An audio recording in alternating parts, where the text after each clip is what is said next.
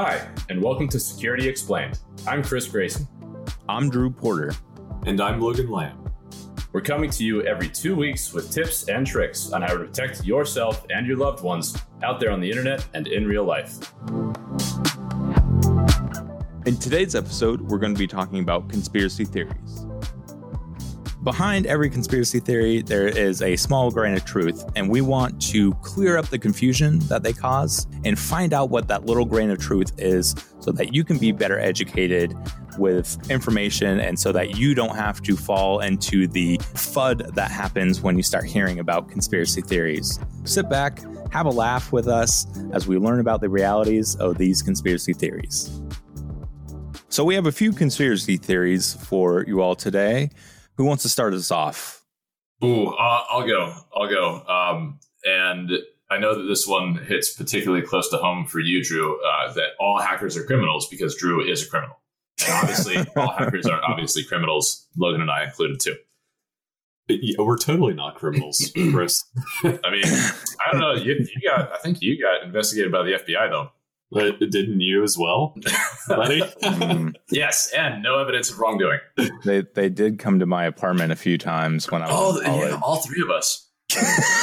Are we actually reputable sources on this? Yeah, I think so. Well, and even better, all three of us got investigated, and all three of us got cleared for any hint of wrongdoing. Yeah, well, maybe not. I mean, it was all my roommates that were doing the bad things, not me. Okay, so if you look at how hackers are portrayed in the media, like, yes, they're all criminals in the media. Like they're like some mastermind, some like technical person who like has a really hard time talking to people, but is great at talking to computers. Or like Swordfish, obviously a very it's very true to life. That's how my daily life goes.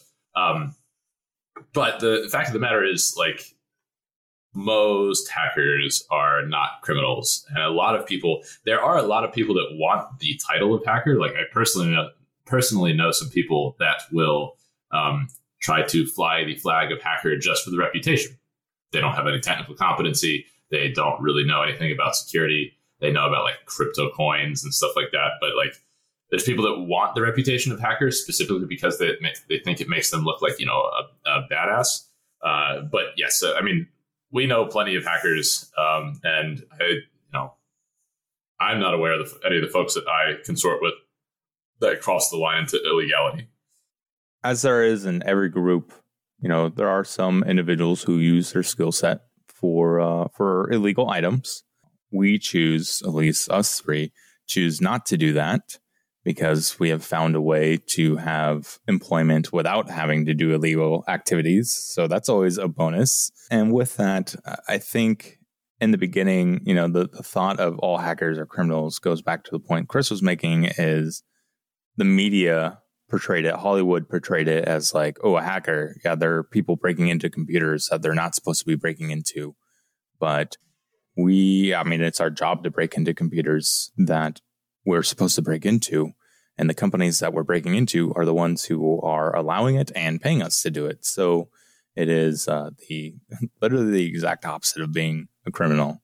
But yeah, all hackers are not criminals. So our next conspiracy theory, and I'll kick this one off, is actually one that a few years ago was very, very. If you thought this, you were straight into the like crazy loony bin. Everyone would just put you into this. But now more people are willing to kind of accept this. But we want to clear up some confusions with it. And it is the government can listen to all your phone calls. And the answer to that is kind of. The government is not monitoring all your phone calls all the time. Now, they are collecting metadata, which is it will tell them who you're calling, when you're calling, and how long that call was for, as well as other information like where you were when you were making that call, where that other person was when they received the call, etc., on almost every single phone call. But that doesn't mean that they are listening to your calls.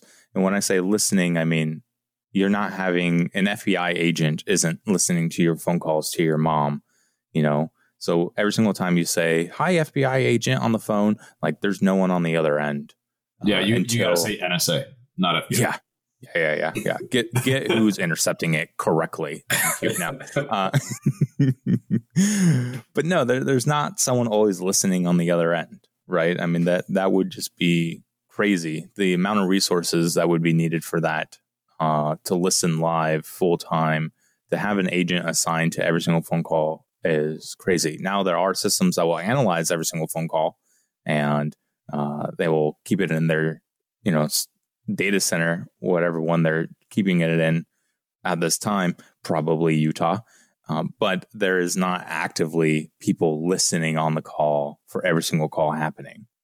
And just to add one other piece of color there, you don't need to be listening to the content of a call for the context of that call to be incriminating. And that's one of the reasons that metadata collection goes on, is because, look, if you know that I'm calling Drew at 1 a.m. every day, and you know how sketchy Drew is, you know that I therefore am sketchy as well. But yeah, so metadata collection is it's still very powerful stuff. You can get a lot of good information out of it. You can track a lot of bad actors through it. So just because you're not having the raw voice content of what you're saying recorded and intercepted does not mean that the kind of context cannot be inferred from your behavior. And then, there's text messaging where it's like you're just giving them the transcript if it's intercepted. Like that, I feel like. What do you guys think about the susceptibility of text messages to interception versus are all text messages being recorded? Definitely by your carrier.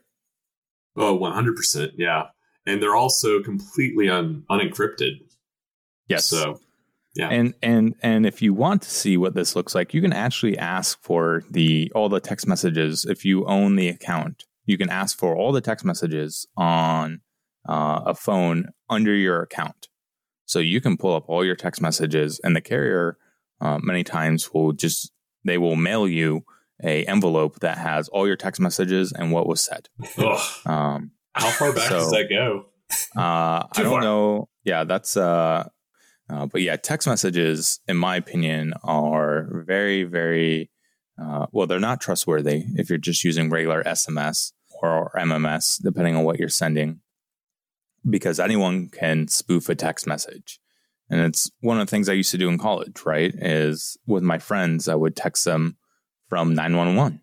And And you said you've been investigated by the FBI? Tell me about it. I would send them funny things, or I would send them things like the building's on fire, please evacuate, right? And people aren't used to getting text messages from 911. So yeah, rightfully so. You want to play it safe. Yeah. That's why I only did it to my friends. Okay, come on. Yeah, and also I know one of these friends, and I know that only one person in this transaction thought it was funny. No, he also thought it was funny. Sometimes. That was my roommate. Yes, sometimes, maybe. But not possibility. But yeah, so government listening to all your phone calls, they do have that capability, but they don't use it like that. And they also don't need to, because they don't need to. Yeah, they don't need to. Yeah, because you go on Facebook and you post your thoughts anyway. Yeah, exactly. And that's one of the crazy things about privacy, is that especially with all the stuff going on around TikTok, it's like, oh man, I want my security and privacy. And it's like, based on your behavior, I don't know if that's true, because you're just freely giving up all of this data to these potentially hostile sources. There's definitely, I feel like a big part of this conversation around security and privacy comes from a misunderstood perception of where the threats actually lie. You got to think, are they listening to all my phone calls? Like the example you give, are they listening to all my phone calls? No. Can they go to your public Facebook page or public Instagram page or whatever of these other things that you're doing and get all this information about who you are, what you do? The number of times that I've written a scraper for a specific business associated social media website to just pull I want to get the full roster of employees for this company, and done. Like, you're not at a point where you need to be worrying about the government intercepting your phone calls if you're on social media and stuff like that. Like, the data's already out there. Yeah. You're providing it for free, not just for the government, but for anyone, right? And for me, and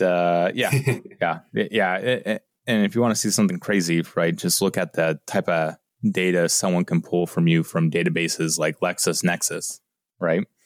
Why do you need a government while you can be your own government and your own NSA? Yep. And you got to think about stuff like the Equifax breach, where you have these credit reporting companies, which they fulfill a role that is pretty well needed by our financial systems, but at the same time, like, they're collecting all this data on you, and then they're not even able to protect it adequately. So you got to think like your data's all out there. It's not the intercepted phone calls that are going to get you in trouble. Yeah. Before we move on to the next topic, coming back to SMS briefly, what do you guys use instead of SMS? I pointedly have, nearly all of my comms going through Signal for texting at this point. I use smoke signals. Oh, nice. Oh, smoke signals. Just got to keep them out of visual range. Exactly. Well, I mean, it depends. Never mind. Forget about that joke. I'm on Signal as well. But honestly, so I have an iPhone, and I think I'm the only one of us three that has an iPhone. I know. So say what you will about Apple and its products. As far as I know, there is not much precedence to say that Apple is super into handing over all of your SMS data. And when you're using Apple, you're using iMessage, which is not SMS. It's actually encrypted. It's actually controlled by Apple.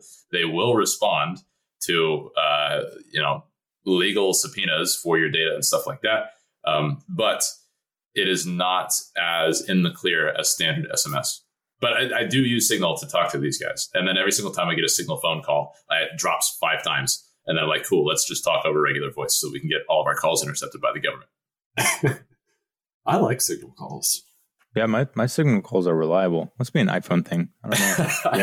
Yeah. Maybe we'll talk about everything Chris just said is correct, but maybe we'll talk about in a later episode what Apple is doing so that it is easier for law enforcement to get your information without their intervention. I'll take this next one. So, let's say you don't want to be tracked, right? You want to just be totally off the grid in your city. Is it really enough to not have your cell phone, laptop, your electronics on you?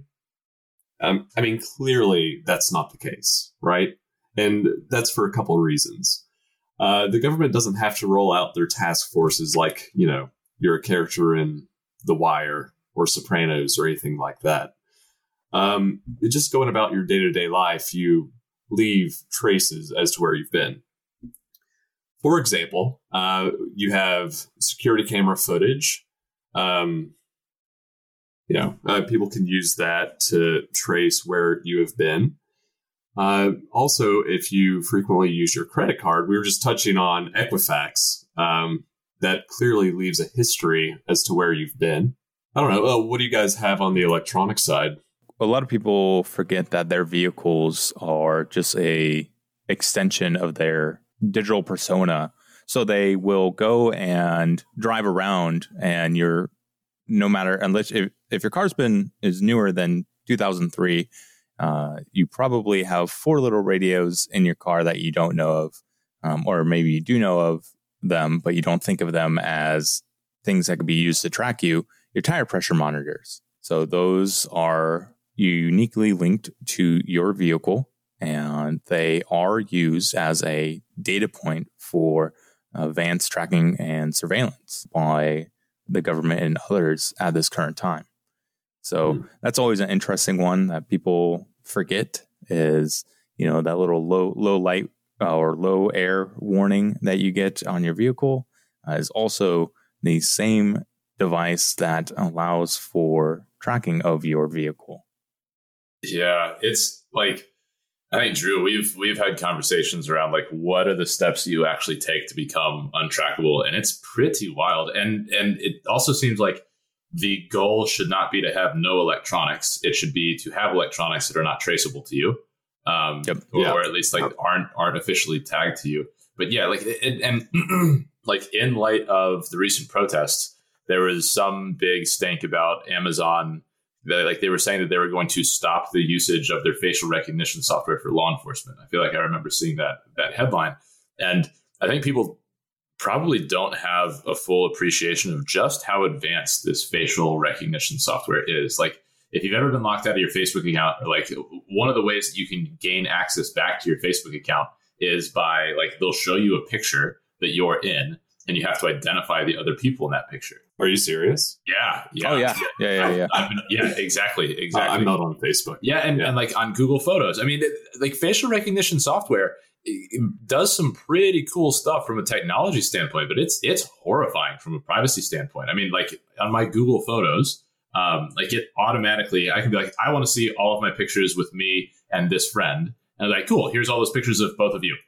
Okay. That's great. So like, and if you think about how prevalent cameras are right now, I mean, I know like they're prevalent here.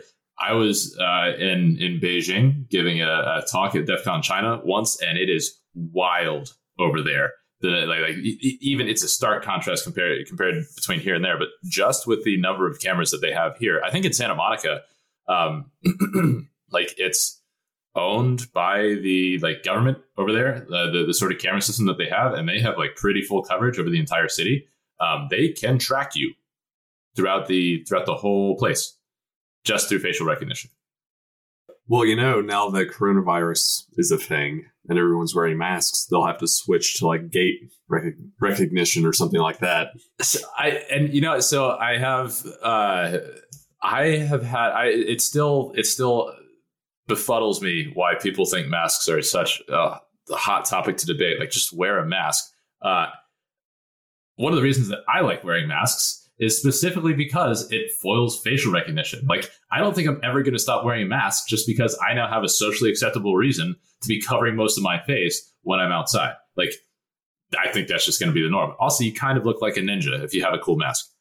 It foils some facial recognition. Some facial recognition. Tell me more. A lot of facial recognition actually will use the features dealing between your eyes. So if you put the area between the top of your eyebrow to the bottom of your eye, that will be one of the core areas that facial recognition will use. And the reason why they like to focus on that is because a lot of facial recognition is deployed in Asia, where even before coronavirus, it was socially acceptable and recommended to wear a mask. So when you are placing a surveillance technology in a place where everyone's already wearing masks for the most part, you have to focus on other items of the face to be able to do facial recognition. That gets, I mean, if you take a deep dive into facial recognition, the capabilities of it, like Chris was saying, is just unbelievable right now. And seeing some of the top end providers and playing with their systems personally, I mean, it gets a little depressing when you realize, like, yep, this is the true end of privacy. So, have you guys heard of something called reflecticles? Yes.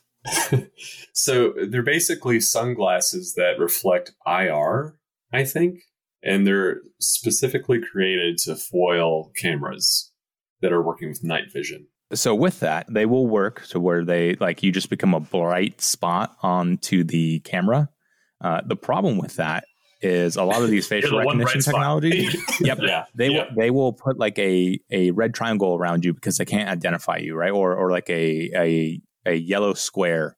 And they will just continually follow you until they can identify you. Ugh.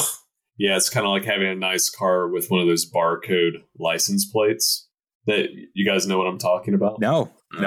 Barcode license plates. Oh man. Yeah, so people will They'll get custom license plates where it's a mixture of the number 1, IL, that sort of a thing. Mm-hmm. Yeah. To make it more difficult to recognize. But yeah, you got a sports car like that. Yeah. So I saw something the other day that I had never seen before and thought was super interesting. And I totally forgot about it until just now. It was a license plate on, I want to say like this model year Range Rover, maybe like nice high-end SUV. The license plate was e-ink. No, so it was digital. Yeah, it was digital, and it looked legit. Yeah. So we don't need a flipping placard like James Bond. I want an e-ink license plate on my desk to hack on, so I can figure out how that thing works. Yeah, I mean, if you want that, we can make that happen. Okay, sweet. Okay, yes, sign me up. I do want that. Yeah, Yep. It is. They are terrible, is what I can say. I don't recommend them. Why? Because of the bad refresh rate? No, because they're in a pilot program like here in Arizona, and what a lot of people forget is this pilot program. Everyone's like, "Oh, this is so cool! Like, I want to be part of this pilot program." And it's just like, yes. The company that has developed this license plate also has a cellular radio in this license plate, and they are collecting all your GPS data. Oh, seriously. Yeah, because it has to have two-way communication, because the license plate can change from the license plate to, if it was a stolen vehicle, it will say stolen on it. Or if it's like an Amber Alert, it will say, Amber Alert on it. So like people can see like, oh, hey, that silver Corolla that came over in my annoying, flash SMS, which is the one that causes all the alarms that happen on your phone. It is now that license plate, instead of just looking for a number, all you have to see is it says Amber Alert on it. And you're like, that's the vehicle. And you can call the police, right? Or if a vehicle's stolen, you can call the police, and it's easier to identify. Like it is. But there's a lot of privacy concerns with that aren't conspiracy theories. Well, I want one that I can flash my own custom firmware onto. That's what I want to hack on. Yeah, that, sure. Yeah, that would be awesome. Okay, so let's talk about conspiracy theory that I think. Well, I don't know. I was definitely a noob some years ago, but the myth of perfect security or an unhackable system. I mean, we see, again, going back to the Swordfish reference. If you've ever watched Swordfish, it's obvious that there's nothing that. What's his face? Who's the main actor in that one? Is it Travolta? I think it's Travolta. Yeah, I think it's Travolta. No, it's not Travolta. It's Wolverine. I'm not good with okay, well, anyways, with actors. If you've ever seen Swordfish, you know that that guy can hack into anything. And so the thing is, and we talked about it a bit in our core security concepts conversation in another episode. But like, there is no such thing as perfect security. You want to be thinking about security in terms of basically a game of economics. There's a certain value to be had in compromising something. There's a certain amount of effort that it will take to do that. And if the gains that you get outpace the amount of resources you have to invest to get them, then that is a good investment from kind of an economic standpoint. So, like, yes, there are systems that have highly sensitive data on them. Whether it's like, a company in the private sector that has a bunch of IP, like let's say medical research companies that are potentially getting targeted by Russian hackers. There's various places that have very valuable data that the security around them is not appropriate for the value of that data. And those are going to be big targets. But there are also places that have highly sensitive data that have controls around them that are proportionate. And all of a sudden, the kind of return on investment for breaching those systems is diminished. So all you really have to do, and I think I've said it before, where like one of kind of my mentors in the security space, for his engineering design docs, he always opens with a quote from Sun Tzu, The Art of War, of like, here's how to think about this problem. Same sort of deal. Like, look, if you can make it so that it costs more to gain access to something than what the value of that access will basically give back to that party, then it doesn't matter that you're unhackable. You're not a good target. Yeah, and as one of my friends, Robert, always says is, if it is conceived by the mind of man, it can be defeated by the mind of man, right? And it is, I don't know if he actually came up with that quote. That's awfully prescient for for a non-philosopher to come up with. I'm going to credit him with it, though. Let us know if Pretty sure that was George Washington. George Washington, is that what you said? Yeah. George Washington or Kanye West, one of the two. Yeah. The great, two great philosophers of American history. Yeah. So with that, it really, not just talking about making it harder. If someone wants to get in, the answer is they're always going to get in. They will spend, if their goal is my life depends on getting into this, they will find a way to get into it. They'll spend any amount of money to do it. They will spend any amount of time to get in. So there, in my opinion, at least with what I know with technology at this current time, I can't think of a unhackable system, right? Maybe we will get that in the future, but I doubt it. It's my phone. Your phone is unhackable? Yeah, dude, it's made by Apple. Yeah, man. Oh, yeah. We'll talk about that in a few conspiracies. Yeah, that's a good segue. Yeah. We could just jump to that one right now. Okay, fine. Let's talk about the FBI and getting into iPhones, right? So there was what was it? San Bernardino terrorist attack that happened, right? That shooting, and there was an iPhone, and there's crazy things that were coming out from law enforcement. The phrase cyber pathogen, I believe, is a new term that was coined. That's a good one. That's a good one. The fact that we've even dropped talking about how cyber initially came from like cyber sex is pretty great. Now we're already just cyber pathogen. Like that. Yeah. That's technically a virtual STD, I feel like. So the FBI, if you're unfamiliar with this, the FBI for a long time, as well as other law enforcement groups, were saying that they have this iPhone, they can't get it unlocked, and they believe that it has a huge terrorist plot on it, right? So some people were like, the next 9/11 plot is on this phone, and to which I always thought, if that was the case, I'm sure they would be doing everything that they would want to get into this phone. But let me tell you from personal experience what they were doing and what they weren't doing. My company was called to be one of the companies to get a quote to see how fast and how much it would cost to get into the phone. And we gave them a price and we gave them a deadline. And we said, we will give you 5 days and we'll give you access into this phone for X amount of dollars. And it was the X amount of dollars was a large amount because, I was going to hire a lot of people to get into the phone for 5 days. But I had the appropriate researchers that I knew at that time to get into that phone within that time frame. They said, no, that's too much. And then they started calling other firms. I know because the other individuals that they were reaching out to would then also reach out to me and be like, hey, you want to be on this project? So eventually, they were saying, the FBI was saying, we can't get into this phone. Like it's impossible. We need Apple to get us into this phone.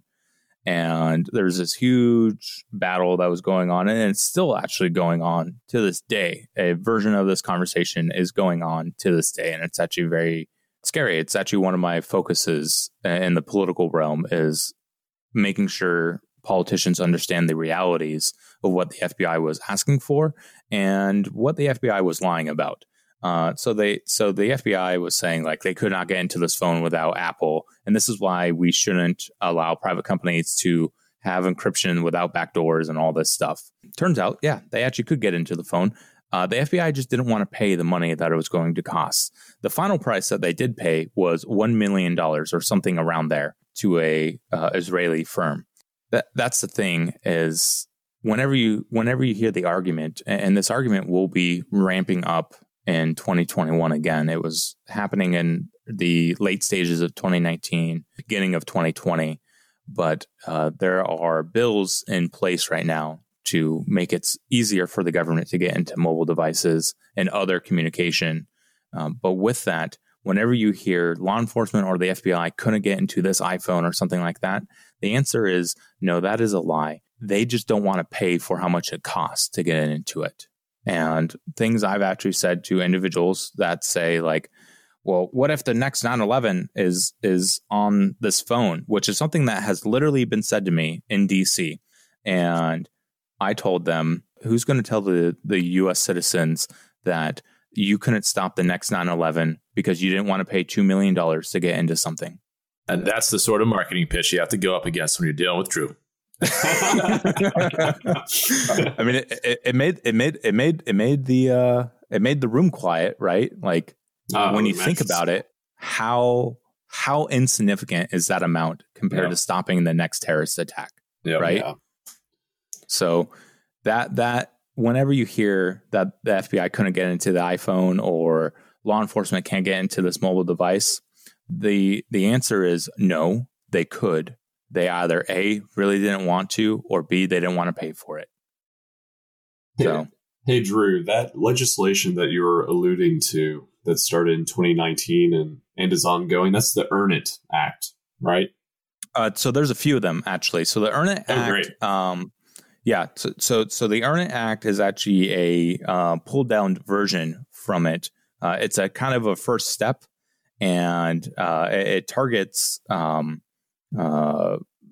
It's marketed towards like targeting pedophiles, right? So like, who's going to vote against it? So that is, and that was done in a very deliberate manner, so people wouldn't vote against it, because then it'd be like, oh, so you're for pedophiles.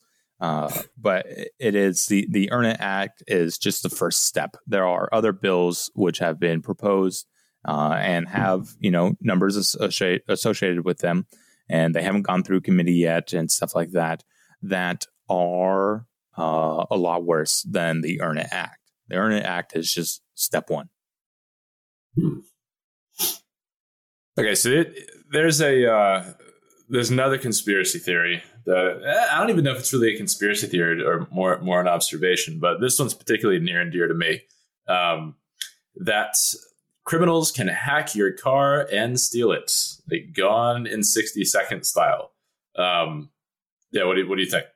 10 years ago, Hollywood had it wrong, right? Like a criminal is not walking up to a car and unlocking a door in 5 seconds and getting in and then stealing your car as quickly as they portray it. Today, Hollywood kind of has it right. And it's because of the adoption of a lot of radio technology used in our key fobs. There is a replay attack that you can do. And I've done it against, I was asked to do it to show law enforcement how it's done. So I started unlocking police cruisers, and they became less excited about me being there. And but that's the way it always goes, right? It's like, you can't do that. Show us you can do it. Then you do it. They're like, oh, yeah, it was. Oh no, you can do that. Yeah. I mean, they knew it could be done because there was video evidence of it being done. They didn't know that it could be done to their police cruisers. They were given a false sense of security by some other individuals that gave them some bad information that worked for law enforcement. But it was okay. They realized like, yeah, you can break into police cruisers very easily with a laptop and a radio. And that's what these criminals are also doing, right? They're using 2 radios, and they're doing something called a replay attack. So they're capturing the signals from your key fob. And there's a few different ways to do this, but one of them is they capture it and then it gets sent to the other radio and it unlocks the vehicle. And we won't go into extreme detail. If you really want to look up what that looks like, you can find it online. And there's tons of videos that break it down to, the most basic level when it comes to this. But yeah, the ability to unlock cars, to start cars by breaking into them with your laptop and stuff like that is now kind of a reality. But it's still not like you're going to be driving and all of a sudden your car is going to drive you into a parking lot to where criminals are going to kidnap you. They don't have full control over your vehicle right now. There are some other interesting items where cars were forced into going into reverse while they were driving, or rip your transmission. Or they, Potentially you. or they did like the lane assist thing. If your vehicle has lane assist, it kind of like merges it over to get over. There have been some instances where people have made proof of concept showing to where they can activate that at random times. So your vehicle would just be going in a straight line, and all of a sudden it starts turning. So my personal favorite car hacking thing though was the when Chris Valasek and Charlie Miller did the Wired interview. And so these are two folks in the hacking space that have been here for a while, are very well reputed, and I think it was a Jeep Grand Cherokee. So there's a reporter from Wired. He's in the car. He's driving down the highway. And I want to say that the way that these guys got in was through the OnStar system, or it was some cloud connected system. So there has been research of people compromising vehicles over OnStar, but I don't know if they did that. Okay. I thought it was through the entertainment system. Entertainment system. Yeah, right. So part of the car is internet connected, and they're able to hack into the car. And I encourage you to watch this video just because it's fairly entertaining. And it's also pretty frightening because so they first I want to say they change the music and they start blasting music and the guy can't turn it down. And then they change the image on the center entertainment console from the actual entertainment console to a picture of the two of them in tracksuits. And then this guy's driving on the highway. They turn the windshield wipers on and they turn the wiper spray on. So now it's starting to not be cool. And the reporter who's in the car is on the phone with them, but they can't hear him because the music's so loud, and they cut the engine while he's driving on the highway, and he has to pull it to the side.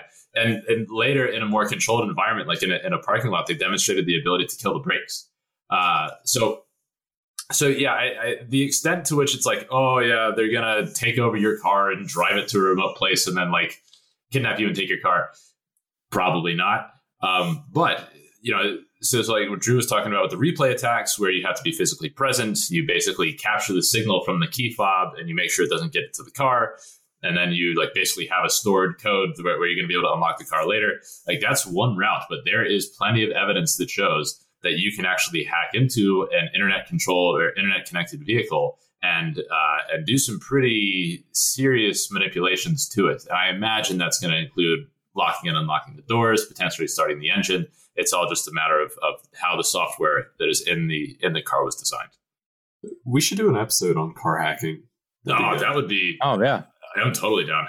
Yep, I drive a 2001 SUV, partly because I'm cheap, and then partly because it's I don't want an internet connected car. I don't want that. Yeah, I don't have my TV hooked up. I have Chromecast, so out of luck there. But I guess you do have your TV hooked up.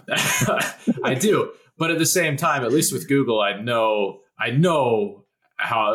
roughly how bad I'm getting in. Whereas with Vizio, it's just man, you don't need to be connecting everything to the internet, and everything that you do connect to the internet is probably spying on you. Talking about being spied on, let's talk about 5G. You mean that thing that causes coronavirus, right? Yes. 5G. One conspiracy that is commonly out there is 5G will cause cancer, right? To which, if you would like to debate that, I will be more than happy to destroy you in that debate with scientific fact and evidence that 5G is not going to cause you cancer.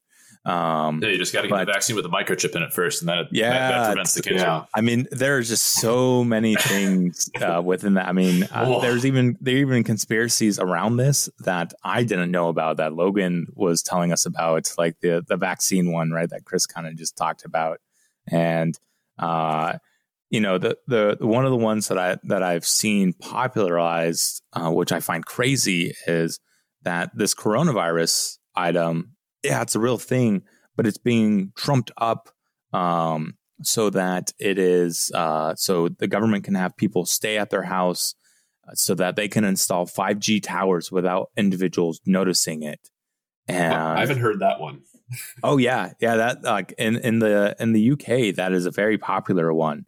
In fact, there's quite a few videos of people going outside and seeing install techs installing towers or installing radios onto the side of buildings and stuff like that. And they are, during the coronavirus pandemic, and they're like, this is why they're having us stay inside so that they don't know, or so that we won't know that they're installing 5G everywhere. And I mean, it is crazy the amount of just links I get sent to me by other individuals that just say, are like, look at all these dangers of 5G. Look at all these dangers of 5G. So let's talk about a real danger of 5G.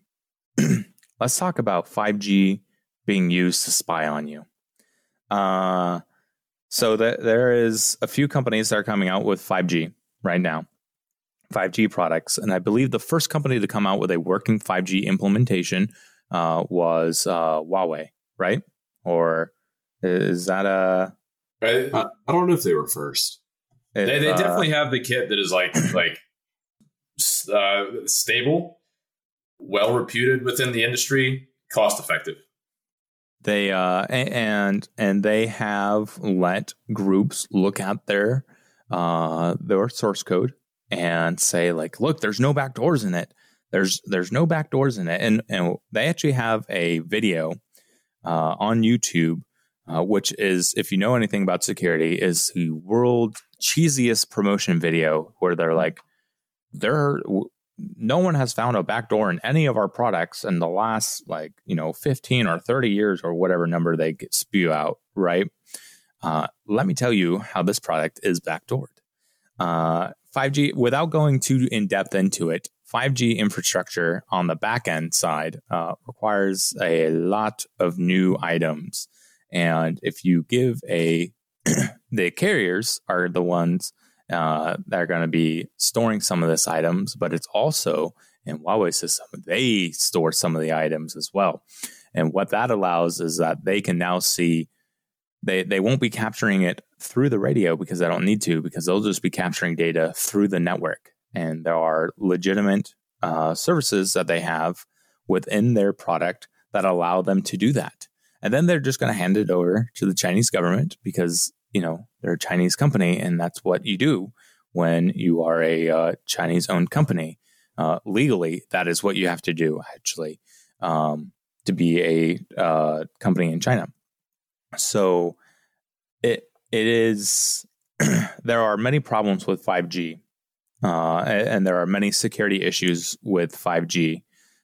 5G is not going to cause cancer, but depending on how or who you go with 5G, it definitely will just destroy privacy in a lot of senses. So the conspiracy that 5G will cause cancer, totally false. And if you want to, have in-depth conversations about that and see the FCC testing and other third-party organizations testing on 5G systems, I'll have that conversation all day long. But if you want to know the real thing about 5G, that's worrisome, is using a Huawei 5G system. In summary, we have 3 takeaways for you. 1, verify what you hear before spreading it around. 2, all good conspiracy theories have a grain of truth in them. And number 3, just because they have this grain of truth does not mean they are completely true. While there are plenty of conspiracy theories out there, and even more than what we've listed, as with every item which sounds too crazy to be true, there is some grain of truth behind it. Your job is to dig in and find out what those grains of truth are so that you can help educate others so that they are not scared by the FUD out there. If you have a conspiracy theory that we did not cover that you would like to hear, hit us up on social media, and we may have you on to discuss it with us. Thanks for joining us for this episode of Security Explained. If you enjoyed listening, we'd love to hear from you. We're always looking for new topics that our audience finds interesting, and you might be able to pick our next show. Feel free to reach out via social media or rate our podcast on your listening platform to let us know how we're doing. You can find us on the web at securityexplained.fm or on Twitter at SecExplained. Thanks again, and until next time, stay safe.